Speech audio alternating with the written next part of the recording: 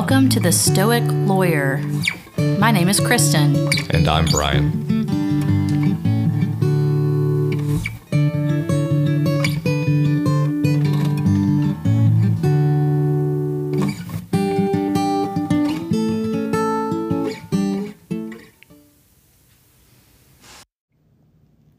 Good morning, everybody.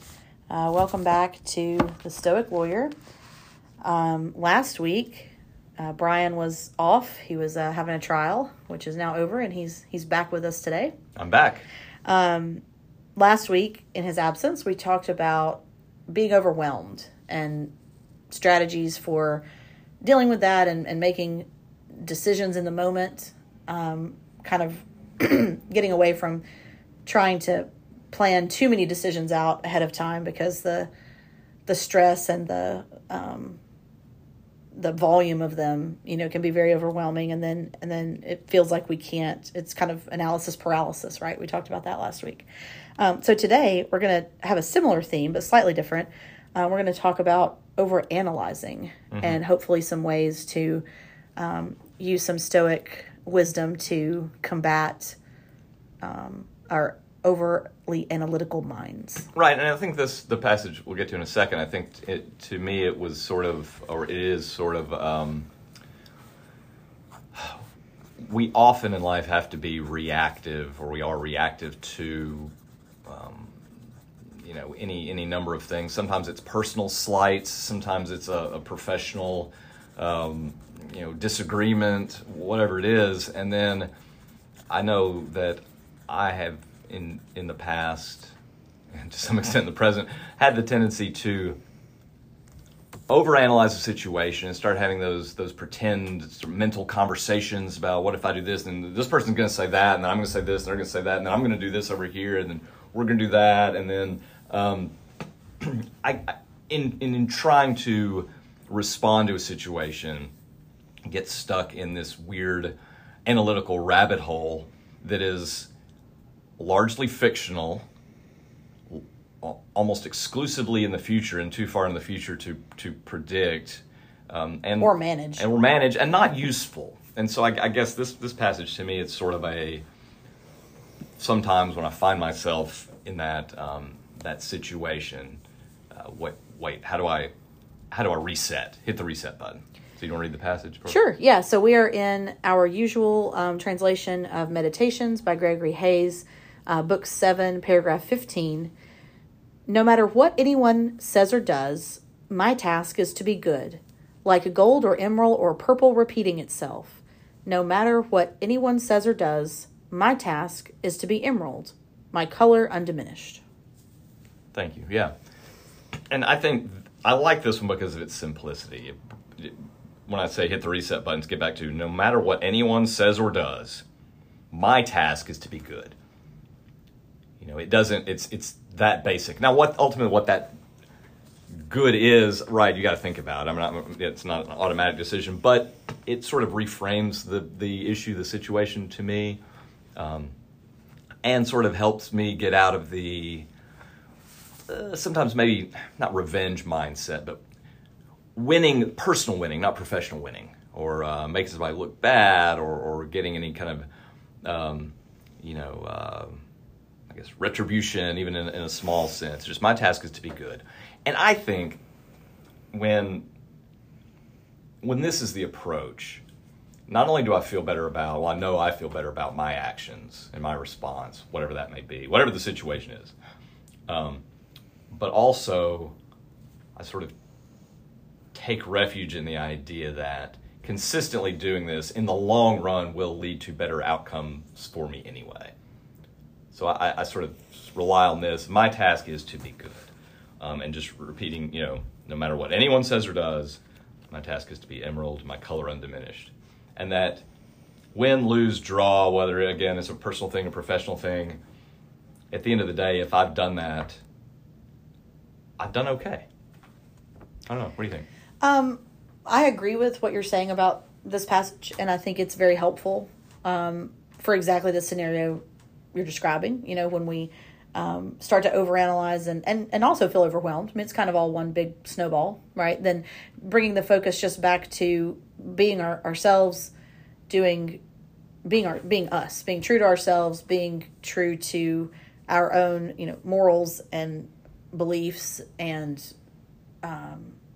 just the way that we want to present ourselves in the world, and not worry about, right, these interactions in the future. The futuristic planning is a horrible rabbit hole, right, for any number of reasons. And we talk about it in a bunch of different contexts. But I think especially the conversation, the attempts to plan out or influence, conversation or things like that and interactions, it really is just futile, because not only can we not predict it, we can't control it, right? Yeah. Except for ourselves, which is what this comes back to. Just be us in spite of everyone else's actions and what is coming in your direction. And then in the long run, like you said, everything kind of falls into place better for you, because you being global you, not just you, but because we've stayed on this path, right? This consistency. Yeah. And I think it's interesting, when we were planning this episode, we actually started by talking about a different passage. And I'm going to jump to that just briefly. Sure, yeah. Because you mentioned the word revenge and retribution, because that's what we had been talking about. And when I first started working on the notes for this episode, the passage that I was actually focused on is in book 6. It's paragraph 6, and it's very short. It's the best revenge is not to be like that. Mm-hmm. And to me, revenge, the way revenge is used here is not quite the plain meaning of the word. The way this came up for me this week or last week, whenever I was kind of mulling over this passage, is I became upset, maybe the right word, anger, maybe, and I noticed an unproductive anger in myself, and actually I sat down and just kind of read for a little while and tried to recenter myself, and this really stuck out to me, because I can't influence the actions, thoughts, or words or conversation, or how people behave and conduct themselves. All I can do is manage me. Mm. And so this came up in the context for me of disagreeing very fundamentally and philosophically with something that was going on.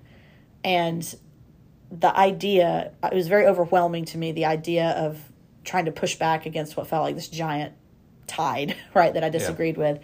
And I really liked this passage, because I thought to myself, well, this is something I can control. I can just not have those opinions. I can just not be like that.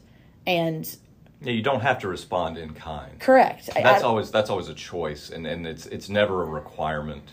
I've had that sort of experience recently with people that are upset with me in a professional capacity, and I've engaged with them in the sense that I'm listening. I validate their point of view, but I don't respond with the same, come back at you with what I know or what I can prove or what I can show, or and it's fascinating to me, because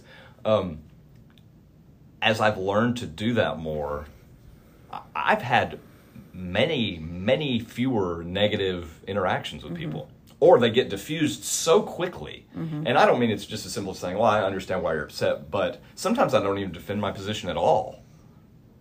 And it turns out okay. Yeah. I think there's something to just maintaining your course, right? Continuing to be yourself, not taking on the anger or the position or whatever it is that is negative to you, right? That's coming off of this other person or other situation, and just not responding in kind and not behaving that way, right? I mean, to me, it's about centering this passage. The best revenge is not to be like that. It's just to block that out, maybe not even engage with it at all, and just maintain kind of your stability and equilibrium in the way you want to be. Yeah, I agree with that, and I think it's consistent with some of the other things we've talked about in other episodes with the getting back to basics and fundamentals. And that's, that's the way I like to approach a lot of things in life. But, that's also sort of my style with a lot of trial presentation too, to get more specific about the legal work. A lot of times I think, what's the one thing I want the jury to know, or what are the two facts I want the jury to focus on?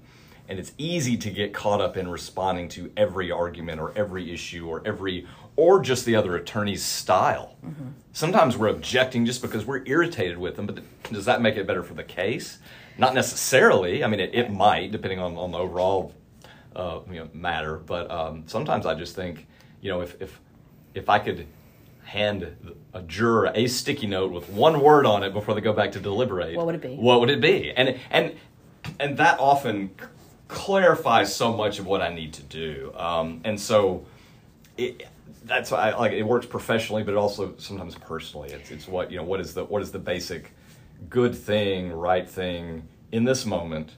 And kind of stick with that. I think actually the trial presentation is a great other example of how to apply this second passage. The best revenge is not to be like that. If you have someone who's acting inappropriately, or behaving in a way that normally you would respond to with either aggression, or just be very direct in your response to their negative behavior. Instead, just fall back from it, mm-hmm. right? Just don't be like that. Don't kind of rise to their level, or rather fall to their level, which is what it probably is.